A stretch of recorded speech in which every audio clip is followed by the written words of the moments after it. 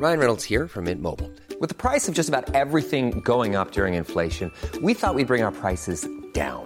So to help us, we brought in a reverse auctioneer, which is apparently a thing. Mint Mobile Unlimited Premium Wireless. How to get 30, 30, bit to get 30, bit to get 20, 20, 20, bit to get 20, 20, bit to get 15, 15, 15, 15, just $15 a month? Sold! Give it a try at mintmobile.com/switch. $45 up front for 3 months plus taxes and fees. Promo rate for new customers for limited time. Unlimited more than 40 gigabytes per month. Slows full terms at mintmobile.com.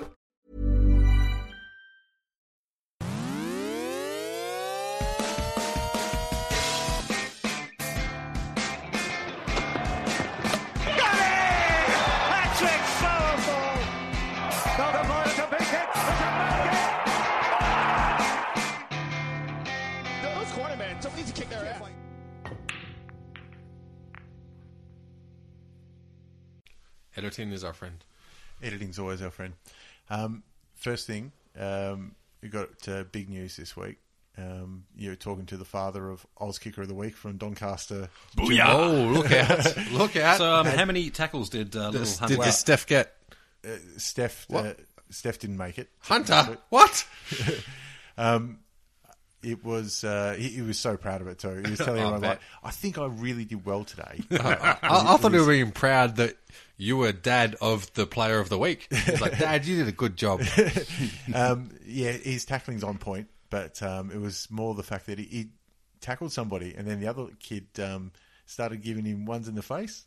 Oh, really? He started pushing him off in the face, and Hunter's stopped and gone, hang on. It's not right. And I thought, I was lucky I was close. I thought, here we go. It's going to be on there. He will start, trying to punch back or something. Okay. But he just stood up and goes, he punched me in the face. Because in his head, like, he's gone, I'm playing footy. Yeah. You're not meant to punch me in the face when you're playing footy. And the parents of the other kid grabbed him and took him away, and he was allowed to play. But then, he kicked a couple of points and got his Oz Kicker of the Week, which gives him a free hat. Oh, nice. Yep. I mean, you still wouldn't be disappointed if there was a little bit of a collar choke in there or something. No, he was just totally he's totally in the mentality of, I'm playing football. Yeah. I'm not meant to, this isn't meant to happen. So he didn't retaliate. This is bullshit. Hey, look, that's a pretty big achievement, but I think I can top it. Today, went to see Mad Max Fury Road. Okay. At the cinema. Cass has taken fucking forever because she went shopping and woman. As she's waiting, I'm like, oh, fuck, bored. I see those skill tester things. Yeah. And I'm like, I got $2 change. Threw it in. Won an Iron Man. Iron Man did the skill test. With one $2 coin. It went in, got him, came in, bang. Oh, I worked a video. That never fucking happens, especially at the cinemas. Yeah, absolutely. Like I say, we used to have it at the video store I worked at too. We had the skill test one with all the Warner Brothers, little, Tweety Bird, and there was fucking, not Roger Rabbit, because he was whatever, but obviously having the keys behind there, we realised that you could turn up the strength of the claw and whatnot. And so whenever it was my go, you'd go in there and you'd turn up the strength of the claw, and we'd do all dodgy shit. Like if we needed change we need dollars or $2 coins, then we'd change the 20s in there. Yep. Didn't realise it was owned by the bikie gangs in Broken Hill. Good move, that one. Yeah, dude comes in, it's $50 short. I'm like, definitely wasn't me. I'm looking at my mate who's shitting himself. Yeah. He didn't just change the 20s. He took a bit for some booze money as well. You dumb son of a bitch. A smart motherfucker got away with it. He got free booze. See, go for it. We didn't get the keys to the skill testers at our video store. Yeah. But what we did find out that if somebody put in money and it broke, what we were allowed to do was put a big X on one of the $1 or $2 coins, and they give that money to us back. So every week they're like, there's 20 coins in here with X's. I'm like, yeah. But then we thought, well, that's just, that's not right. There's a lot of processing in that. So when we're doing cleaning, we found out that the vacuum cleaner, you can stick it up for shit. Just pull them out like that. Easy as shit. All right, well, so anyway, from the father of the Oz Kicker of the Week from Doncaster Junior Football Club, let's get into round 7. Kicked off on Friday night, which finally a fucking Friday night that's worth watching. Yeah. It won't be happening again in round 8, I'll let you know. I don't know. I mean, we went to watch Thursday night, wasn't it? It was a Thursday night. Yeah, that was all right. But it was shit, but pick offences. It was awesome. The Roos getting up over the Dons. First of all, I loved how salty all the Essendon supporters were. Oh, it's great. North got the rub of the green. Yeah. Jesus Christ. You talk about something else. I just love watching James Hird trying to defend that statement of watch this space. Yeah. We're watching that space, son. Ain't looking too crash hot. I like how in the post interviews, you know what he's thinking. Yeah. You know he wants to say it. Yeah. He's like, Jesus Christ, man, we've already got fines coming out of our asses. Yeah, exactly right. And look, we haven't talked about Asada at all, but there's one thing that's really fucked me off, and I just want to say one thing about it, is that with James Hird coming out and constantly trying to defend Essendon Footy Club, all I think is that comes down to is, did Stephen Dank inject people with substances that we have no idea what they are? And the answer is yes. Yep. That's as far as it goes. Guilty for Stephen Dank doing those things. The players give him a cross on their record for A strike. A strike on their record. And James Hird say, stop being a fucking dumb cunt. And that's it. That's it. Get on with footy. Everybody at Essendon, like Paul Little, I'm not mentioning you by name, just no more press conferences. Don't be dumb cunts. That's it. Yeah. Get on with footy. Yeah. You're not rule breakers like habitually. You're not cheaters. You're not rule breakers. You're not intentionally trying to do something wrong. You fucked up. You're guilty of being dumb. You're not Exactly. guilty of trying to cheat. You're guilty of being dumb. That's it. Let's get on with punished. AFL. Done. Exactly. Stephen Dank, fuck Anyway. him. On with AFL. No, move on. Yep. Lindsay Thomas kicked 5 from about 6 kicks. Took a couple of good marks too. Yeah, he took a nice 180. And facing the wrong way. He was involved in 2 of those decisions with the umpires. It was funny watching the game because Cameron Ling had a crack at him for that lifting the armour. Yep. You tackle high on the bicep. I reckon I already know where you're going with this. Keep going. Yep. Tackle high on the bicep. Lindsay Thomas would lift that arm up, and so the arm goes around the neck and jaw. Okay, hang on. Sounds like Dean Solomon, Cameron Ling. What did Cameron Ling say about the same movement on Saturday night's game, which was the Geelong game? I do believe he was actually saying that was definitely a free kick for Selwood. And what a skill it was. Yeah, exactly. So look, I'll be completely honest. I hate the players that play to that rule. I don't think it's good football.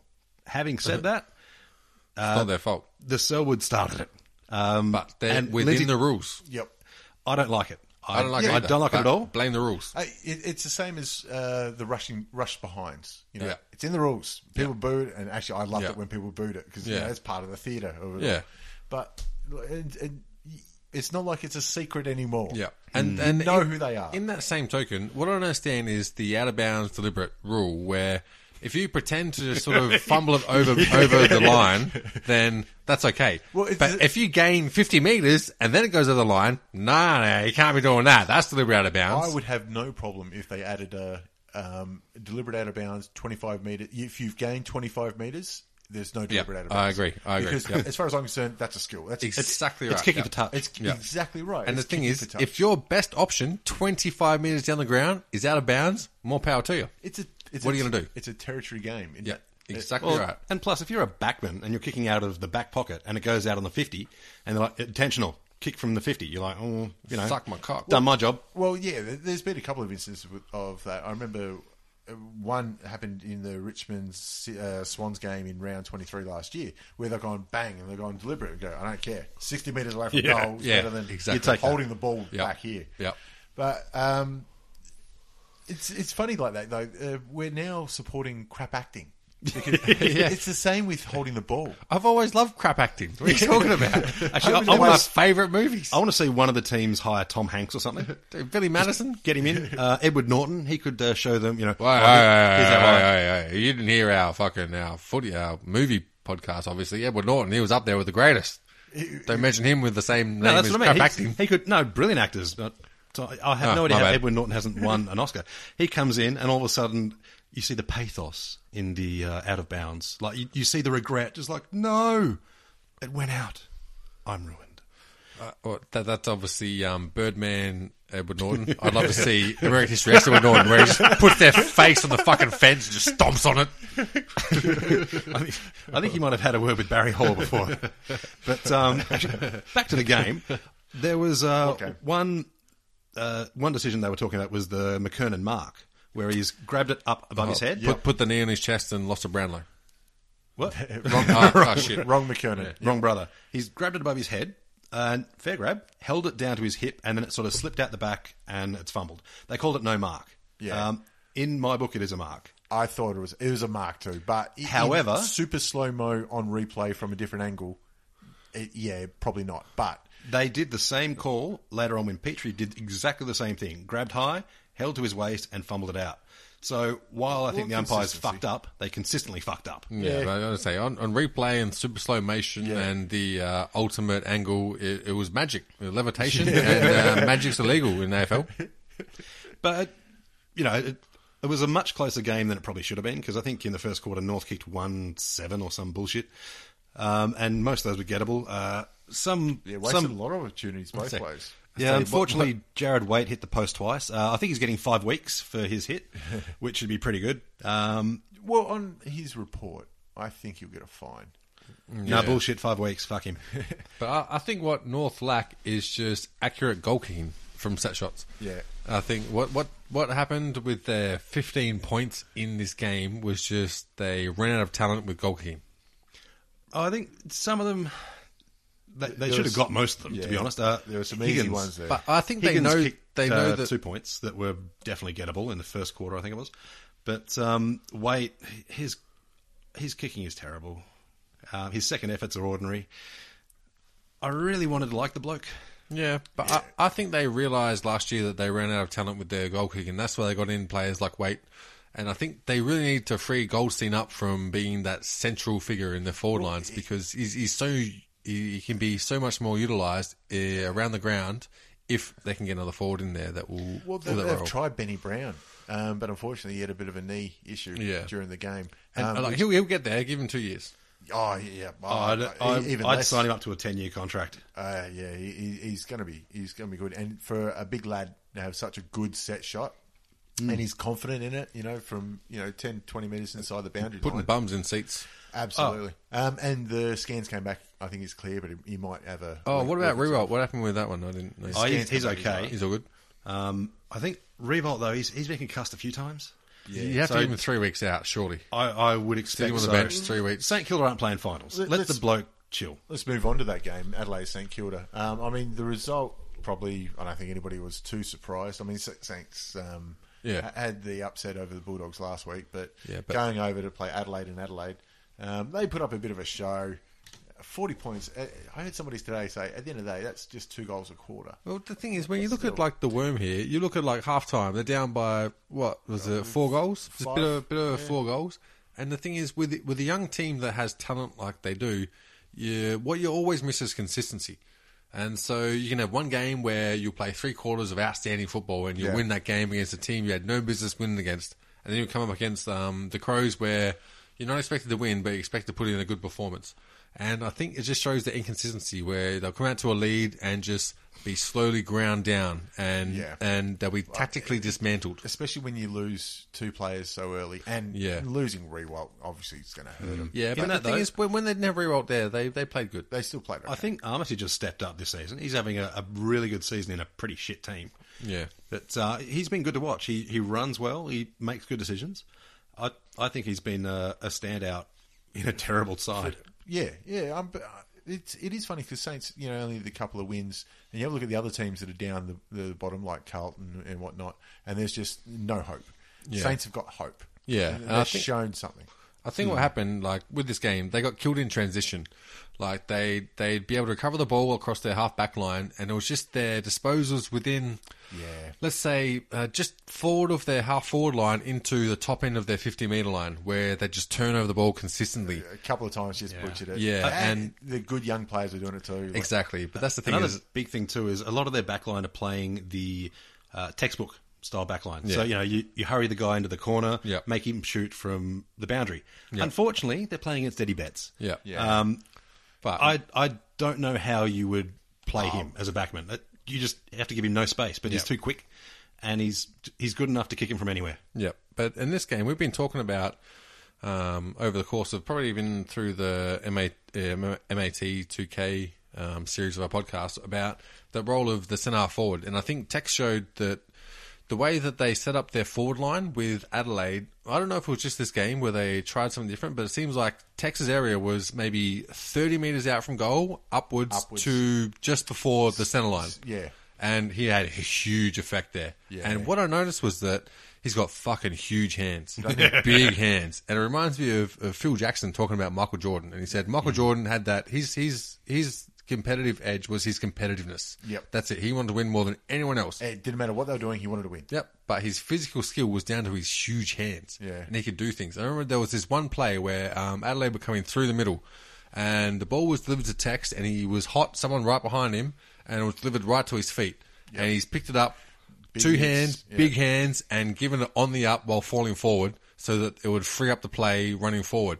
And that's what you need from those people, just those big hands and that smart head. Yeah, I was about to say, you've got to have the quick mind to go with their hands too. And so and the thing is, there was lots of doubt with Tex being the captain coming into the season, just whether he's got enough of a presence. Or if he's too much of the lad. Yeah. On field, mate. Yeah. Nothing, no worries. Like that sort of play where you pick up that ball and hand pass it knowing you're going to fucking eat dirt. Yeah. Like your face is going in the turf. Didn't care. And he's got the skill to be able to see this ball coming in. It's short. I've got to pick it up and handball straight away. And you've got to execute that within a split second. It shows a real skill that it's hard to teach, you know. I'll tell you what, though, that picture a while back that I think it made the Women's Day when he comforted the small girl. I think there was actually a 1.3 on the Richter scale, the amount of panties that dropped. Oh, bullshit. I've tried to comfort heaps of small girls, man. I got fucking lawsuits. That's what I mean. But he comes across so well.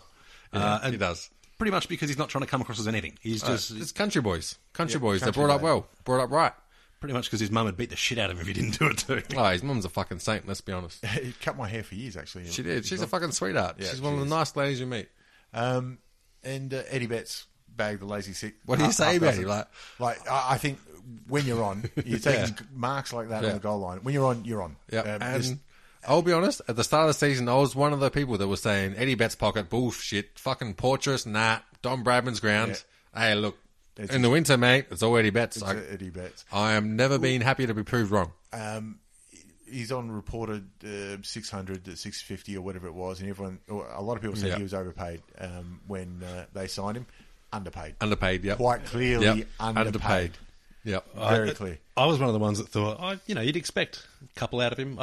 I thought he'd be handy. Hey, look, but fuck me, he's a game winner. When he went to Adelaide, everyone's saying he's not Cyril. He doesn't deserve that much.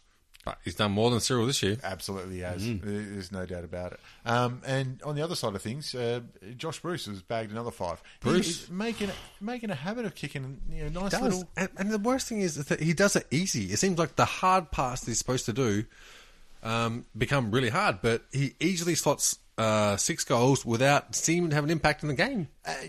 He's doing the simple things right. Yeah. It's just lead, mark, kick, goal. Yeah, and it makes a huge difference with being able to free Nick Reward up, even though he obviously got fucked up in the first half. But especially after last week, everyone was saying, Rewalt's going to be the new Richo. Play up the ground, nobody can keep up with him. Yeah. And your set shots have been his problem.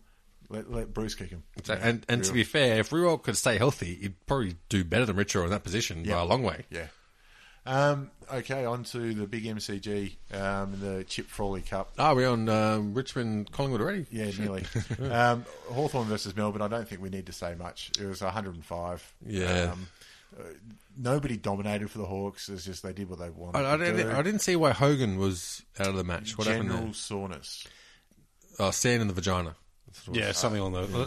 Look, I think Hogan's actually a great talent.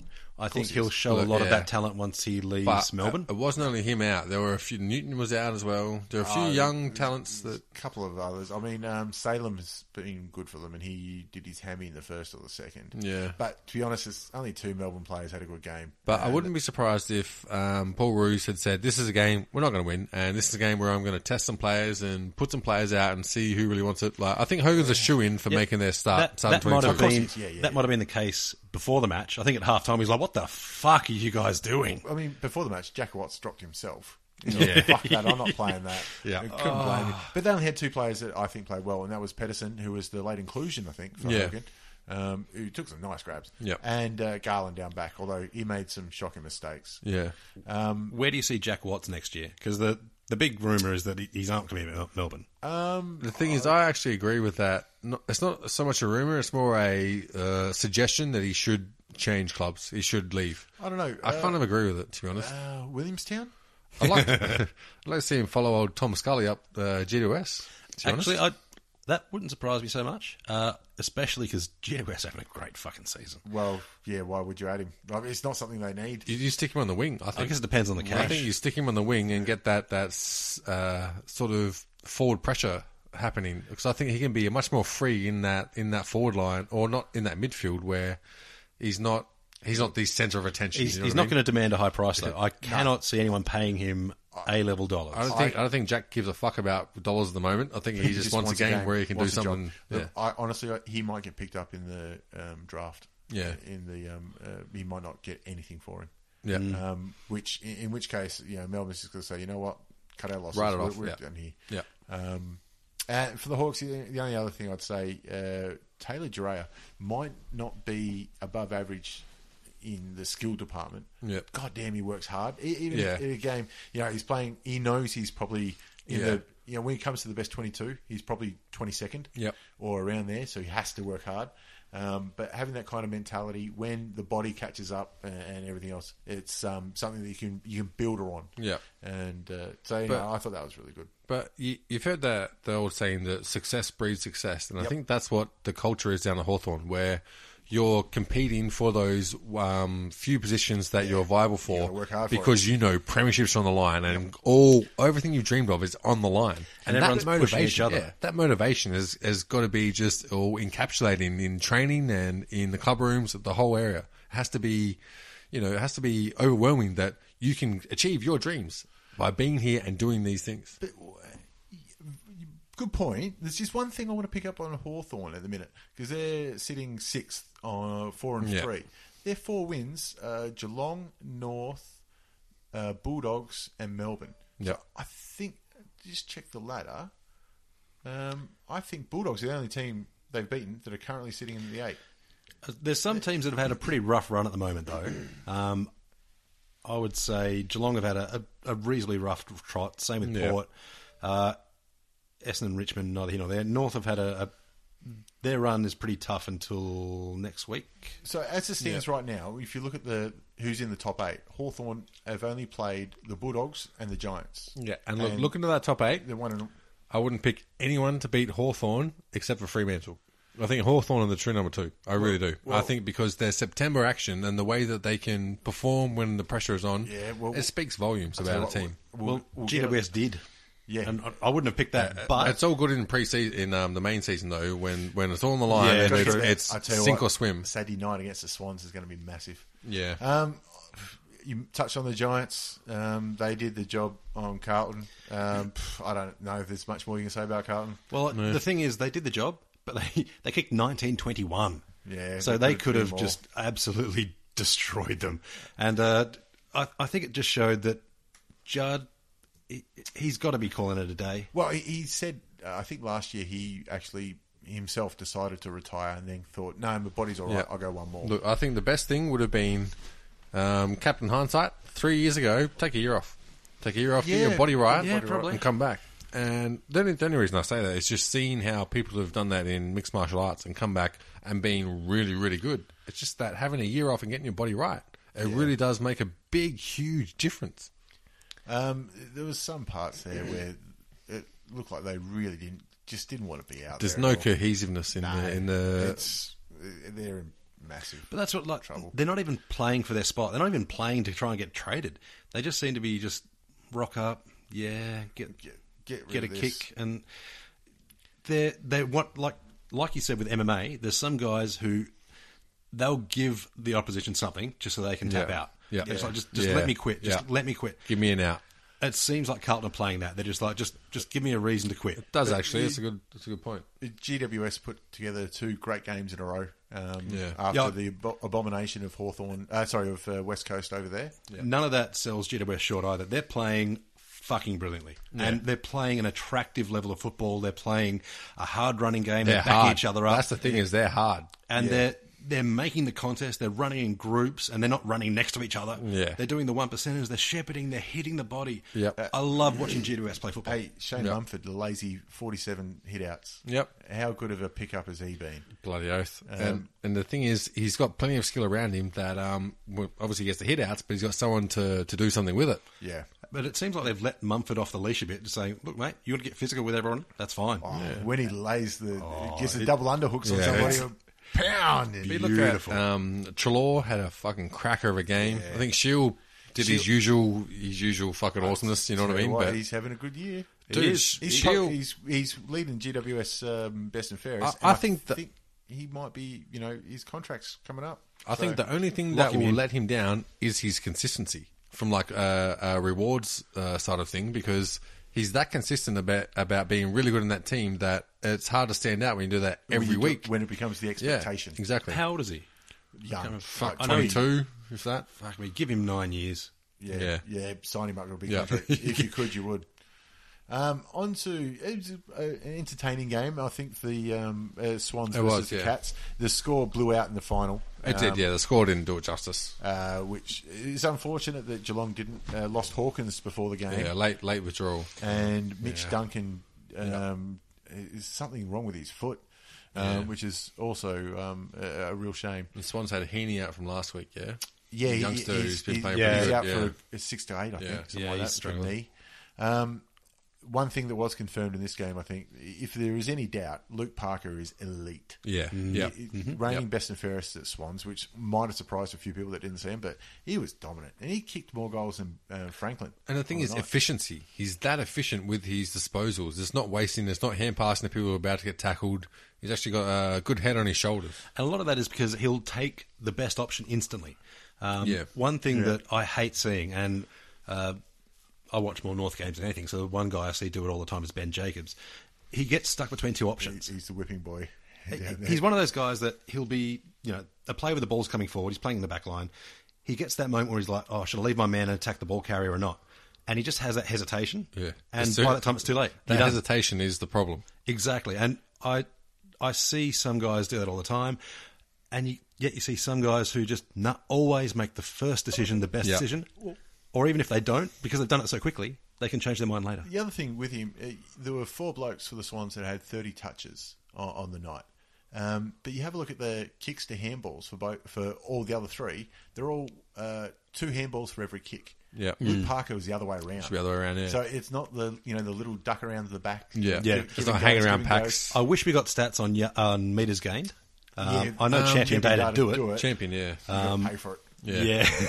But maybe later. It's just absolute Do we have a Bitcoin deposit? Oh, no, we don't. Shit. Yeah, we set that up. Well, you're all fucked then.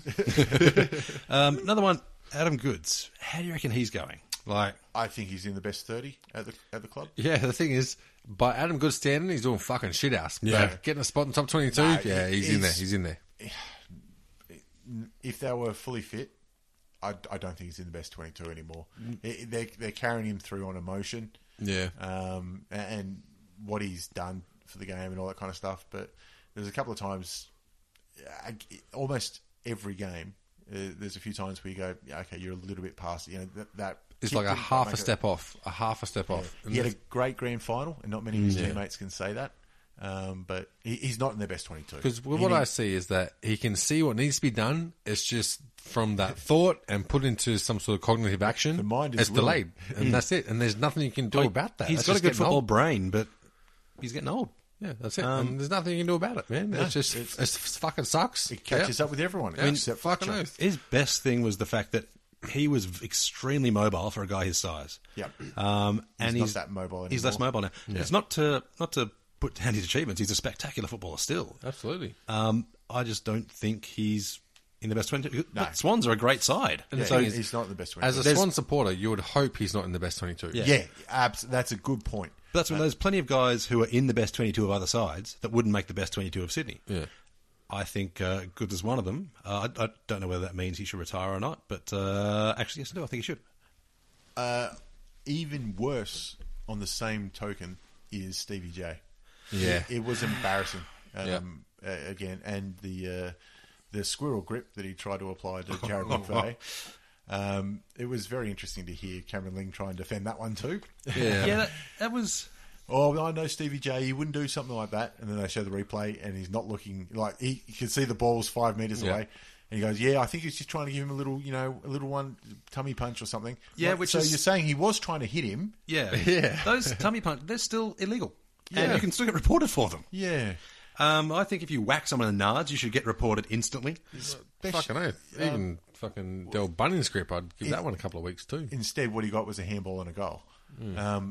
But no, not a handball. So he'll probably... You might get a fine, but I hope he should get games for that, because if you're intending to punch somebody and you get him in the nuts...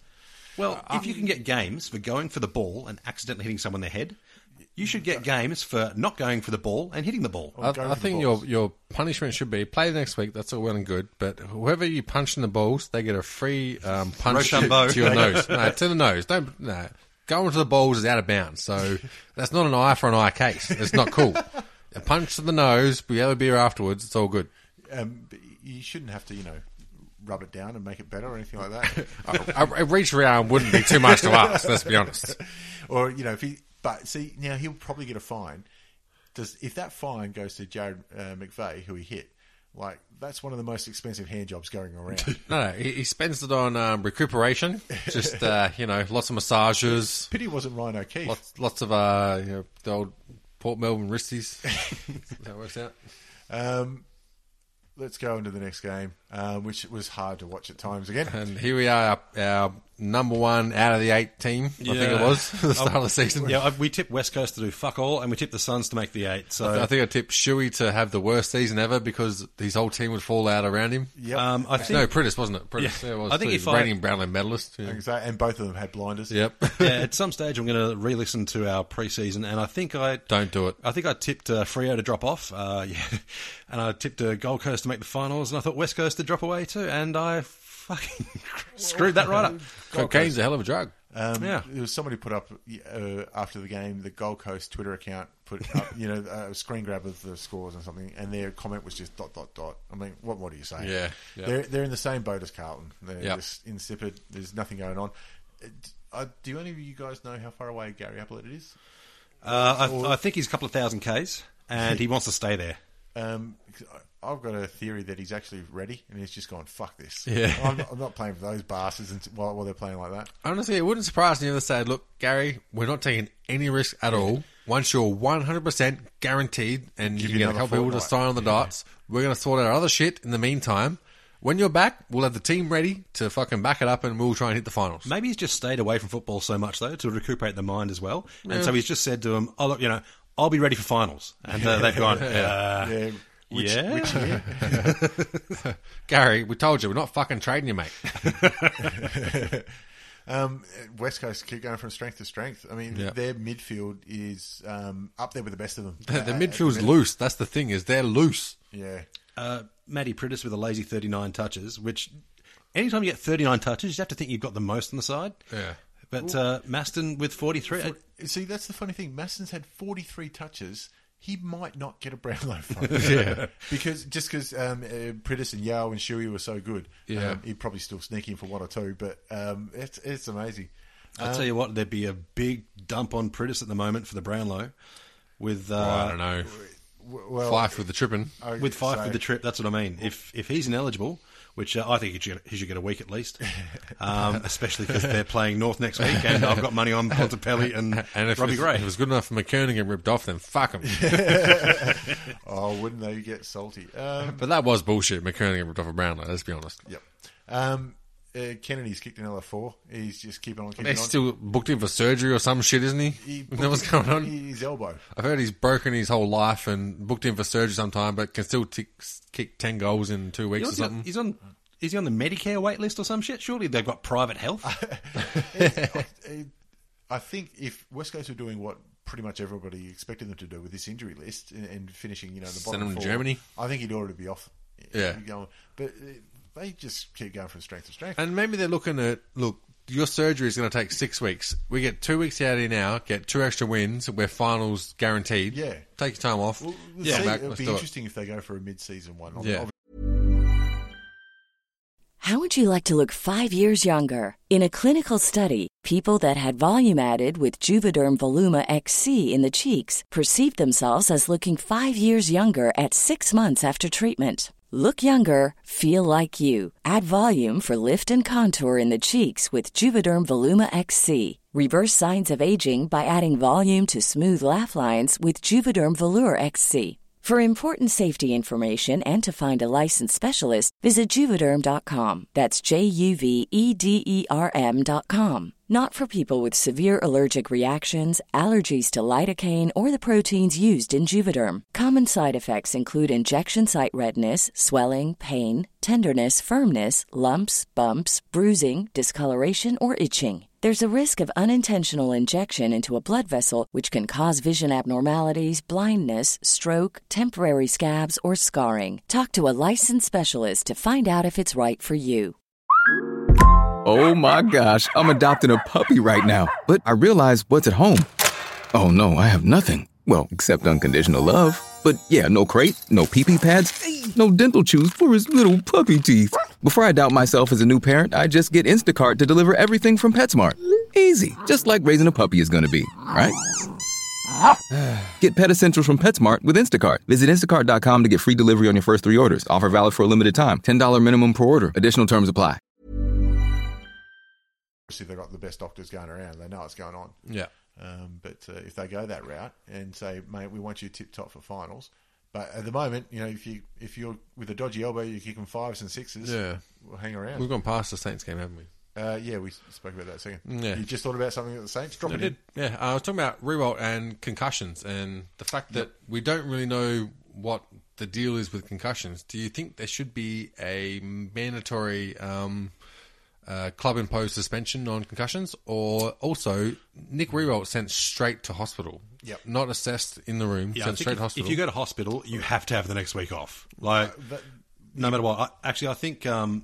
if you get a shot to the nards, you should have the next week off too. Yeah. From the missus. Yeah. But the other thing they wanted to say is that as soon as he got sent to hospital, the commentators were acting like he'd fucking died. And they're like, condolences out to the Rewalt family and so-and-so's family. And it's like, these people are erring on the side of caution. There's no need to send their fucking family into fits of terror. Okay, he's gone off to the hospital. We understand that. Yeah. You know, but at the end of the day, the game's still going. Yeah. Worry about that rather than speculating about somebody's health. Yeah, and the thing is, you want people to go to hospital if there's any chance that something is wrong. Yeah. Don't act like something is wrong. Went and had scans and it was all fine. But it was the right thing to do too. Because if you go night-night, yeah, exactly, instantly, go have a scan. Send them to hospital, but don't offer their family fucking condolences like they've just died. Just put the roses away. Exactly. It's all right. Like, because there's people who are sitting at home watching these games whose family are playing these games and they're relying on you to get true and proper information across. And so you can't say,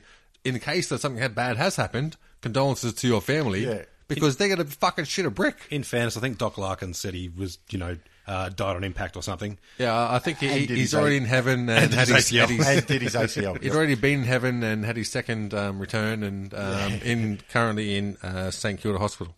On to the Bulldogs versus the Dockers. How much were you waiting for this game? I thought this would be a really good litmus test for where the Dogs are at. And it was. I thought they were going for all money. When they blown away, they didn't give up, Freo, and that's the big thing because the Dogs are a bit of a younger side, and a lot of younger sides will be like, we're playing an undefeated, ladder leading. Yeah, everyone expects them to play in the grand final. We did enough. At 3/4 time, they could have easily just packed up their kit and gone, we're doing okay. We're not really trying to. Never mind 3/4 time, at quarter time. Yeah. Kicked away. All the damage was done then. With 2 minutes to go, it was dead level. 6 goals.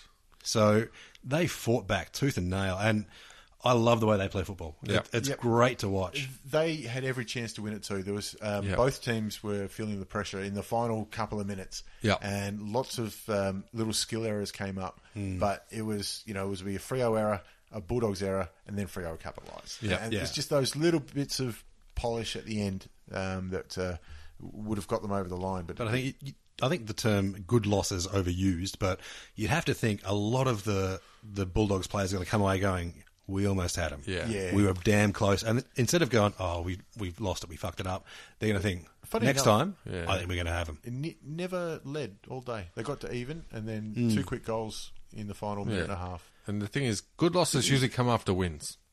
You don't get a good loss after 5 losses. So let's be honest. Tory Dixon kicking a lazy 7. I don't know if that's an indication. Like, if we said somebody's kicked 7 for the Bulldogs, you think, oh, maybe Stringer popped up or Boyd. Yeah, or you think that they won. Yeah, absolutely. Or, even Cramery. But Tory Dixon, kicked 7. Actually, speaking about Cramery, you haven't heard a whole lot of him, but Bulldogs have been doing very well with lots of contributors, because it was always expected that Cramery was going to be the key focus in there, because he did pretty well at Essendon and showed a bit of potential. And did okay, yeah. Had a lot of outs with Bulldogs in regards to their sort of centre line forward. And I don't know, there was a lot of heat on Cramery being their go-to person in the forward line, but he hasn't done a whole lot in the forward line, but they've still managed to win and kick winning scores all the time. Yeah. So one surprising thing for me was Robert Murphy.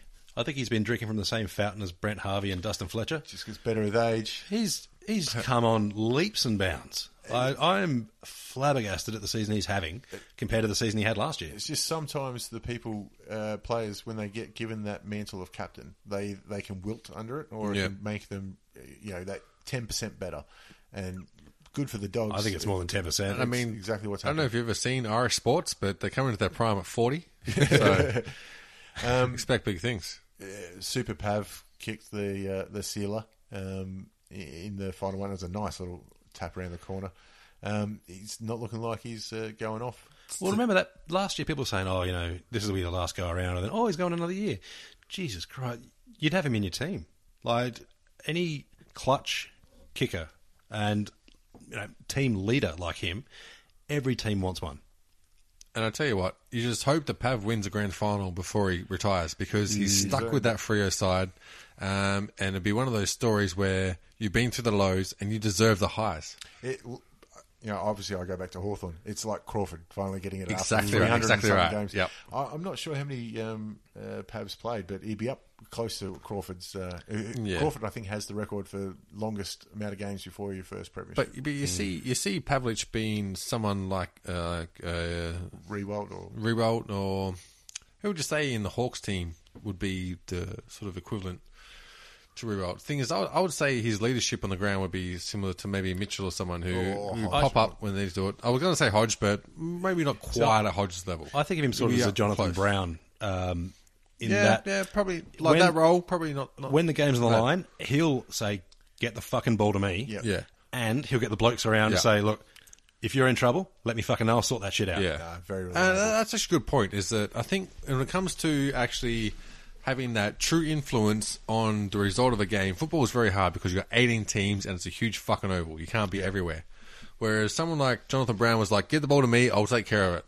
Where I think someone like Luke Hodges, I'll get the ball and you guys go where you need to be. Yep. And I think that's the big difference with players who can turn that game into their own favour on their own back. With the Fife incident, do you think that Freo fans' hands went to their heart first or their wallet? Because there's a lot of nervous Brownlow bettors. They're looking at that going, please, just a fine. And there's a lot of bookies who've gone, and we got a chance here. I like that Freo have already started laying the foundations. Hey, look, you don't rip someone off a Brownlow by doing something like that. Let's be honest. They're trying to say that it was the surface. It was slippery.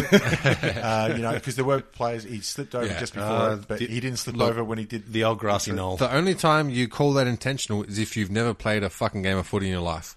Because if someone's trying to get past you, your first instinct is do whatever to stop them getting past you. Unfortunately. You stick everything out.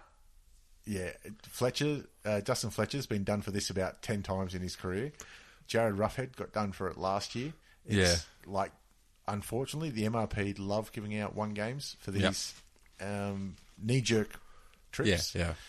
It could cost him a Brownlow. So with that, it only costs him a Brownlow. He's only eligible if he serves a game. Is that correct? Yes. Yeah. So if they offer him a 1 and it gets talked down to, say, 90 carryover points. Reprimand and a fine, he's good. And that's the new rule, I believe, that's just in play this year. Or it could have been last year. Yeah, so if the MRP goes, well, you've got 1, with an early play it goes down to 97 carryover points and reprimands. And I don't think they do carryover points anymore. I don't know.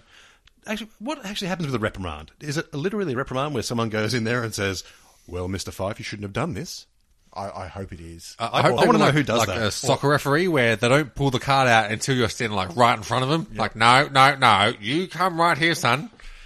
I hope someone dresses up. The only other thing I can say is I'm glad it was a great game. because obviously this was the A-League Grand Final. Yeah. Which turned out to be 3-0, so it doesn't matter. Yeah, with 10 men. Okay, on to the Sunday games.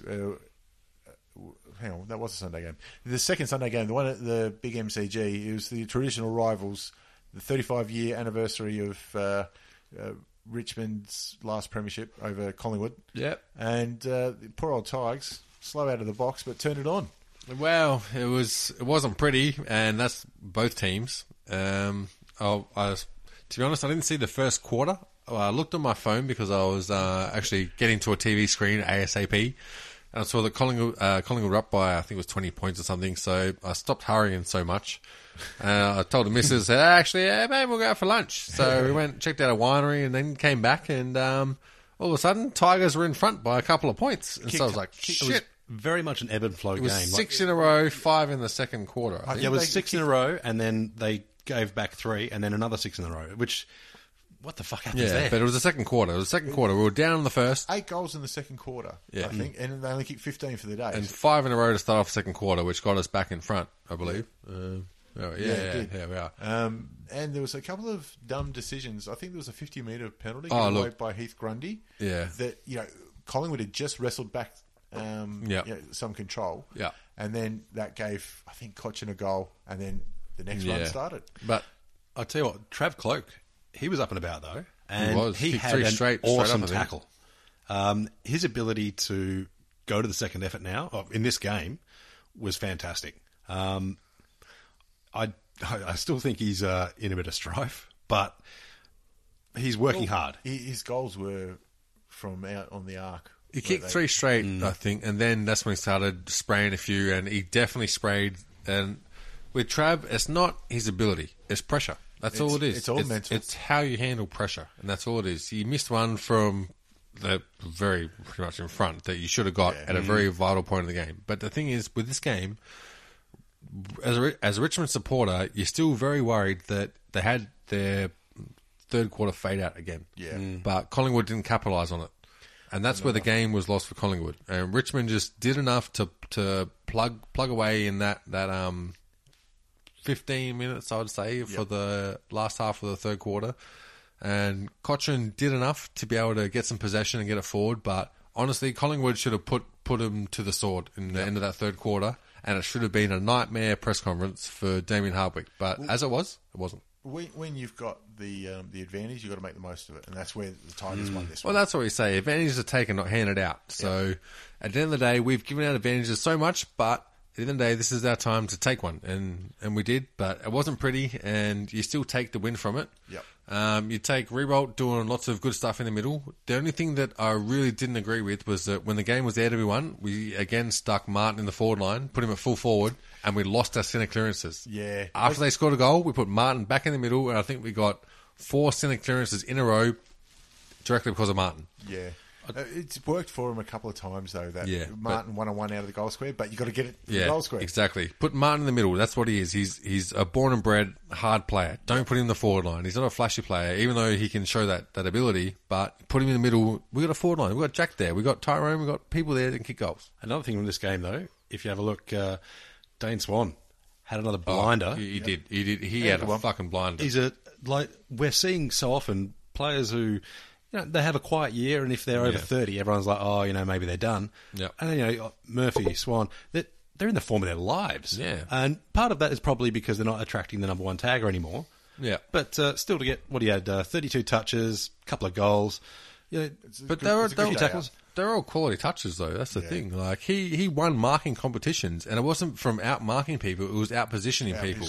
That's all he did. Strong call. Yeah, that's what he did. It fucking perfect. He's a footballer. Yeah, like he outmarked Batchelor, he outmarked Rance. He's not the fastest guy. He's not the highest flyer. Yeah. But he's like a Michael Voss. He'll make the right decision on either side of his body, and he'll get the players around him to do what they need to do as well. He's got a good eye for the footy. Yeah, and he knows where to be. Absolutely. Now, I'm going to say this is one of the This is the bullshit cup. The weirdest upsets. Yep. Brisbane over Port. I think it's a matchup that I think that it was just pure fluke. They matched up much better against Port than they do against anyone else. I don't know. I mean, on the scoreboard, 17 points isn't a good outing. It's you could say that's where the game was lost with their inaccuracy. But Brisbane played well. They ran, they hit targets. But they beat in their individual competitions. They won in the midfield where Port are runners. And Brisbane, they outran them and contained them when they had to. I'll tell you what, I wish I had money on shares in Denko Rub right now, because there'd be a lot of Brisbane supporters who've worn out their elbows. They would be rock hard, and they would have given themselves a fair working over after that result. I'll stop you there, and you were incorrect when you said there's a lot of Brisbane supporters. There are Brisbane supporters. I thought you were incorrect when you said Denko Rub. Doesn't that shit burn like hell? No, on the elbow, because they would have worn that shit right down. Just such a weird result. I mean, I gave away my tips this week to the coin flip. Yeah. And I still only got 6. But this is one of the... who could pick this? Who picked it? I didn't. No, I thought Port would be able to phone it in. I thought Port could just go over there. Too. Yeah, well, apparently so. But, a lot of the decent players still got the ball. It's just one of those things that, for once, Brisbane's midfield switched on. Honestly, I think Brisbane, Port Adelaide. Yeah, that's what absolutely. happened. It could be some of the fact that Port are no longer the hunters; they're the hunted now. Yeah. So people are actually looking at their style of game more. Yeah. But it could be also that their midfield at Brisbane has finally settled. Yep. I mean, Dane Beams had his best game since he's gone north. Yep. Although Port, they didn't play the football they've been playing. Like they never chance though. Yeah. And I love watching Port play as well, because they're one of those very direct through the corridor. Yeah. They don't generally flood back. They did a little bit here. And it's like they wanted to... I don't know. They wanted someone else to step up, and everyone was waiting for someone else to do it. Yeah. Whereas Brisbane just got a bit of a sniff, and they're like, hang on. We got this. I think Brisbane just matched up well. With Port Adelaide, they got out early to a couple of goals, but I think Brisbane pegged it back, and what they did was they out-muscled Port, and Port are a running team. And if you looked at people like Wingard, and they're the players that they're not the key players that are going to run, but they're the secondary players. Yeah. And they're the ones that link up and push it forward and end up with the goal, especially when you look at Westhoff at forward. You'll see lots of time Wingard in pockets or Wingard on forward flanks, giving to Westhoff or kicking goals. Yeah. And Brisbane made a concerted effort to shut those people down. And whenever you saw Wingard get the ball under pressure, straight away, jump up and grab it, getting tackled. It made a huge difference. And Port Adelaide, they're always going to be able to get a few pieces of play where they've got a free run and they can show what they can really do in open space. Yep. But Brisbane really made an effort to shut down that space, and they've got the running players that could do it. And Zorko did his part, and Daniel Rich, I think, had an excellent game. Physical game, got too. 23 possessions or something, but they were all worthwhile possessions. And I think quite a few of them were hardball gets. Yeah, exactly. And he's in pressure flight, around the contests. Yeah, he's great to watch when he's playing that role. Stoppages, I mean. I don't know who Justin Lepich prayed to before, but I'll tell you what, you'd put that on your pre-game ritual. Do that again, champ. In fact, whatever everyone at Brisbane did, do that again next week. Write it down. I don't care if you put your right sock on first rather than the left. Tuck whatever left you have to do before your right. Fucking kick on it, because it came together and they played like a team 5 spots above where they are now. Well, we're talking about how good the midfielders were for Brisbane. Just quietly, Stefan Martin, as the number 2 ruckman, he's had a lazy 24 touches. Jesus. That's not a bad effort at all for a big fella. Bloody oath. I remember seeing him years ago in a NAB Cup game against Essendon when he was playing for Melbourne. I thought, this kid's going to be anything. Yep. I couldn't believe it when Melbourne got rid of him or he wanted to go or whatever. Yeah. But it looks like he's just starting to hit his straps. You know, the older players, that take that a little bit longer. Especially the big guys. guys. Player, yeah. It's funny you mention that, because I hadn't really thought about it until you brought it up, but that could be a very key part of that's missing from Brisbane's game plan, is that you've got the midfield, but unless you get first use of the footy, it's useless because you're always going to be chasing. Yeah. And so if you've got a ruckman who can set up the centre play or the stoppages into a situation that's advantageous, it sets it up for you going forward. And then he can become that, an extra midfielder around the ground if he's getting that much of the ball. Exactly. Maybe that's a key. I'd like to see what he's done in the previous games where they've lost and see if that is really a factor. I think that might be a vulnerability of Port too, because even though they've got Paddy Ryder there now, he's not very dominant in the ruck. He hasn't had a good he hasn't had a breakout game for Port yet, and that's been his problem at Essendon. Was that when he's on, he is unbelievably good. Yeah, and so mobile. He's very mobile and athletic. Yeah. But he has to be free to do it. That's the thing. When he's quiet, he's very quiet. But he's never contested possession person. He always has to be free to be able to do that. And so you need someone to be able to draw attention off him, which Port just do not have. Well, yeah, and that's one thing too. Like his contested possession has been a criticism, but he's athletic enough to get into space that he doesn't need to contest the ball. Yeah. But, however, when someone's slotting back and filling up the area he's running into, he struggles. And even if that bloke's much smaller than him, which often it will be, he can't handle the body for some reason. For a bloke as physically talented as him, he's struggling. He is a bit of a beanpole. He is. I mean, he's not much. He doesn't have lots of core strength. Yeah, but again, if there's a vulnerability for Port, it's in their ruck. Yeah, well, Lobby's been back for a few weeks now. You would have thought, if he wasn't right, he wouldn't be playing. But, with those two, Lobby and Ryder, they're quality. But they're not. I wouldn't put them as elite. They'd be expecting more out of Ryder. Yeah. I wouldn't say Ryder's going to work hard for his possessions. That's the thing. Yeah. You need someone to be able to put him in a position where he can work magic.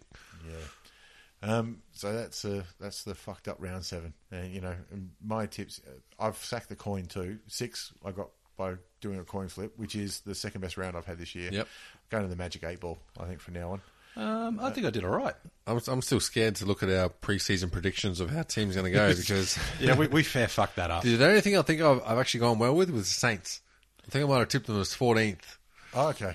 And I think I tipped them as 18th. Yeah, everyone else tipped them as last by a long way. Yep. Well, I think my first tips I actually forgot Adelaide and Freo. So,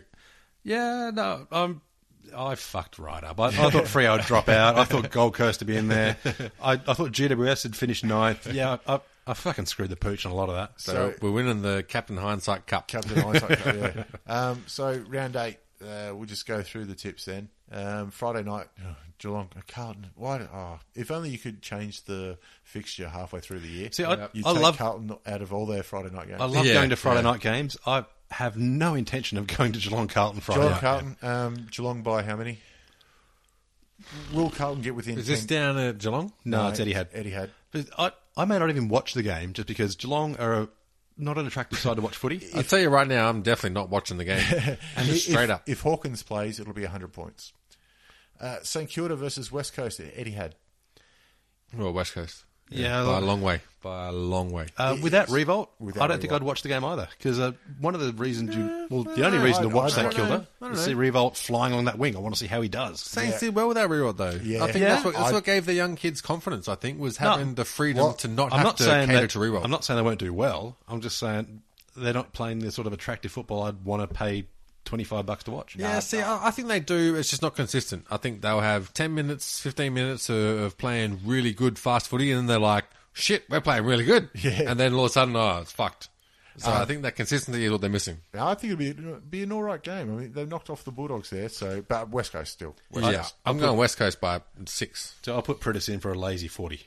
He gets 40 touches. Easy, I'd say. Yeah. GWS versus Adelaide at Spotless Stadium is that is the game of the round, right? Oh no, you haven't looked forward between that and Hawthorn. But this would be the game of the round for the most amazing attacking quick this is running the game football. of the round for Sydney. in Sydney. No, in Sydney. Not for a Sydney-based team. It's the game of the round for a team in Sydney. But both teams are playing a very attractive football you want to see.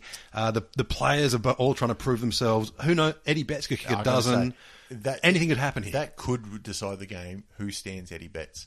But look, a fortnight ago, GWS knocked Hawthorn off at the same ground. They're going to be wanting to show that it wasn't a fluke. Yeah. They took care of Carlton last week. Yeah. What a game.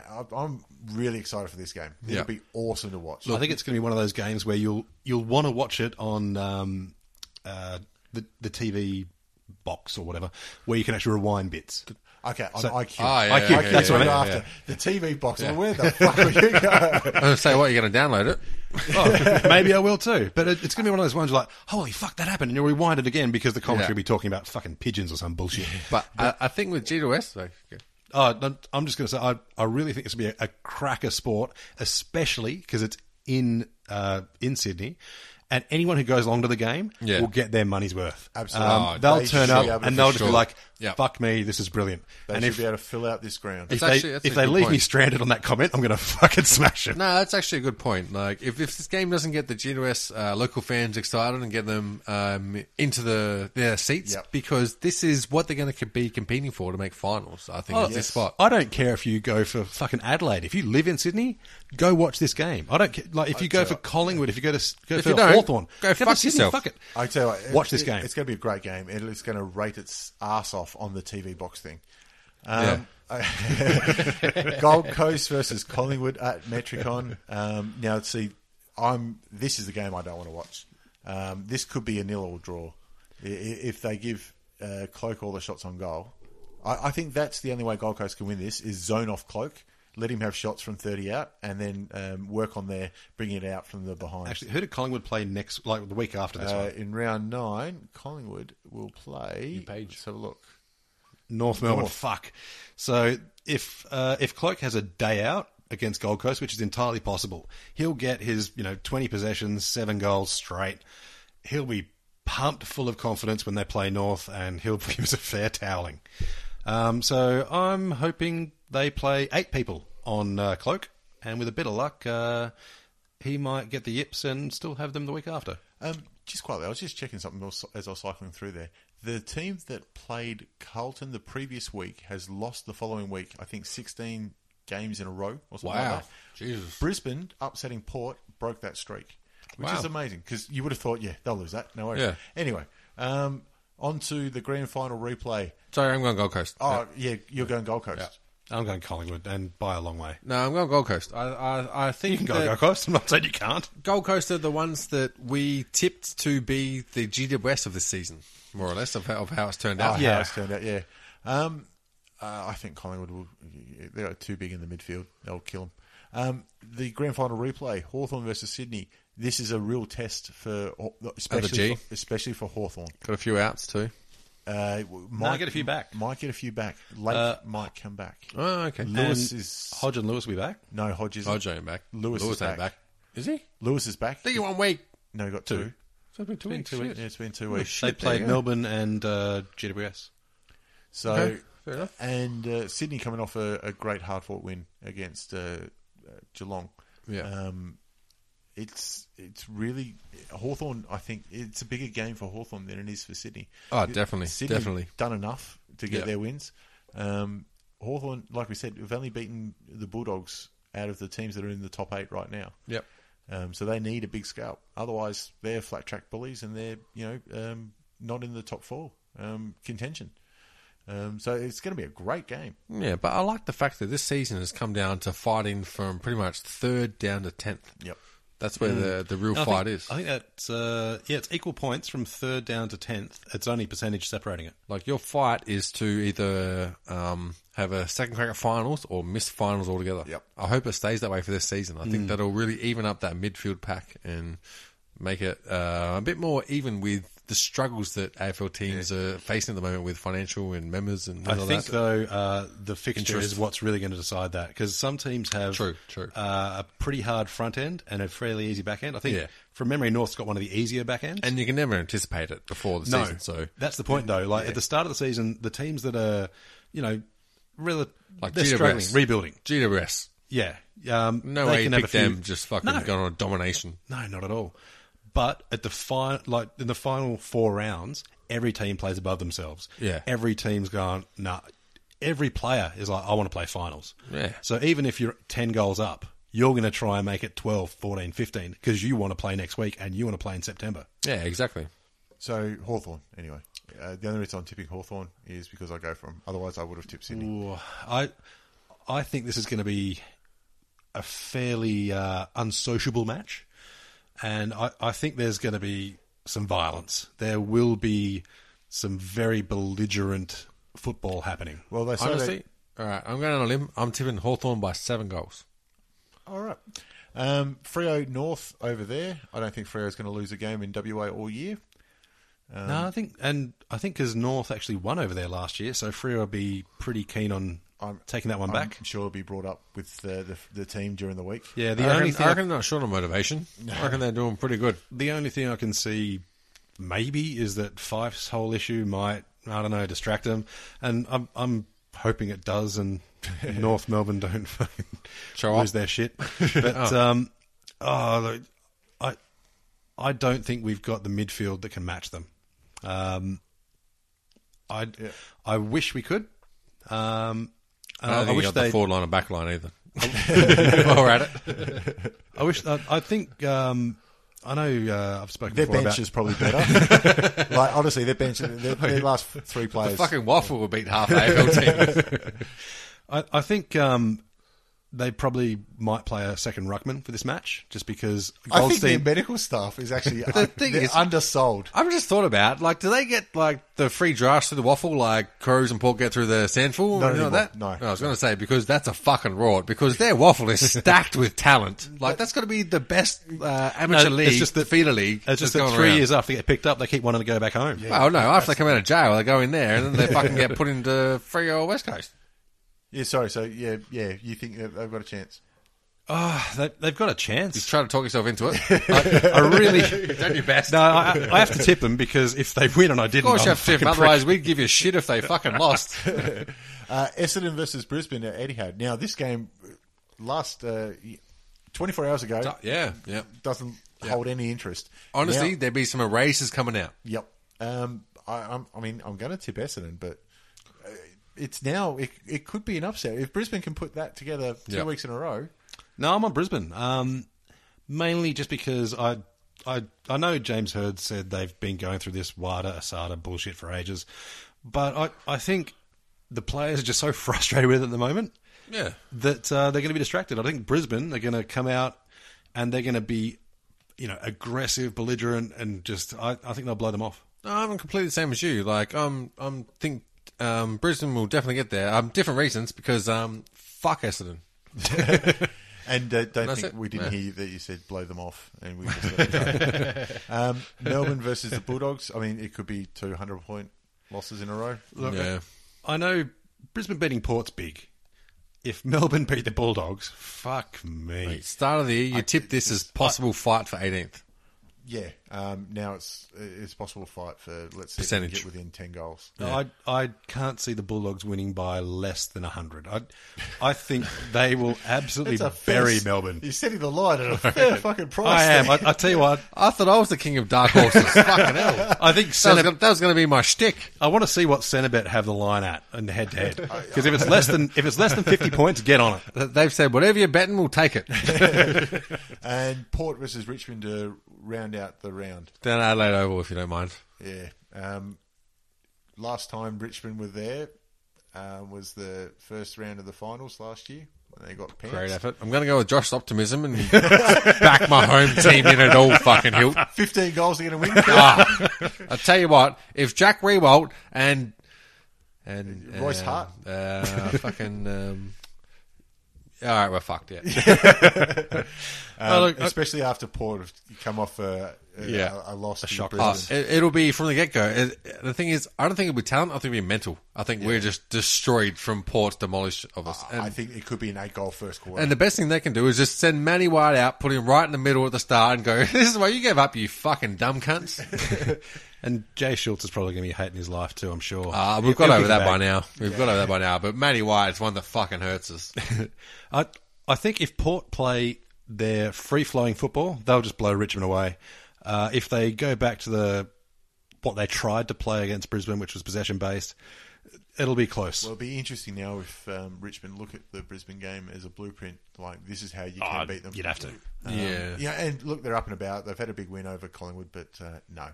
Yeah, I have to go for Richmond because you do. Because I have to. And the thing is, the last time I ever watched Richmond play Port, we won. That was 2005, 2005, right? 2003. When you were at the game, 2003. Yeah, I was at the game down at fucking Footy Park, and I think we doubled their score in the fourth quarter. On the base of that, Richmond. Yeah. I didn't realise they had form. We've got form. I'm going out on a limb with this one too. I'm saying Port are going to win by kicking after the siren by Jay Schultz, 45 metres out on a 45-degree angle. By kicking a goal. I can say, yeah, Schultz kicks a goal after the siren to win by 50. All right, that'll do us. See you later. That's it. Bye.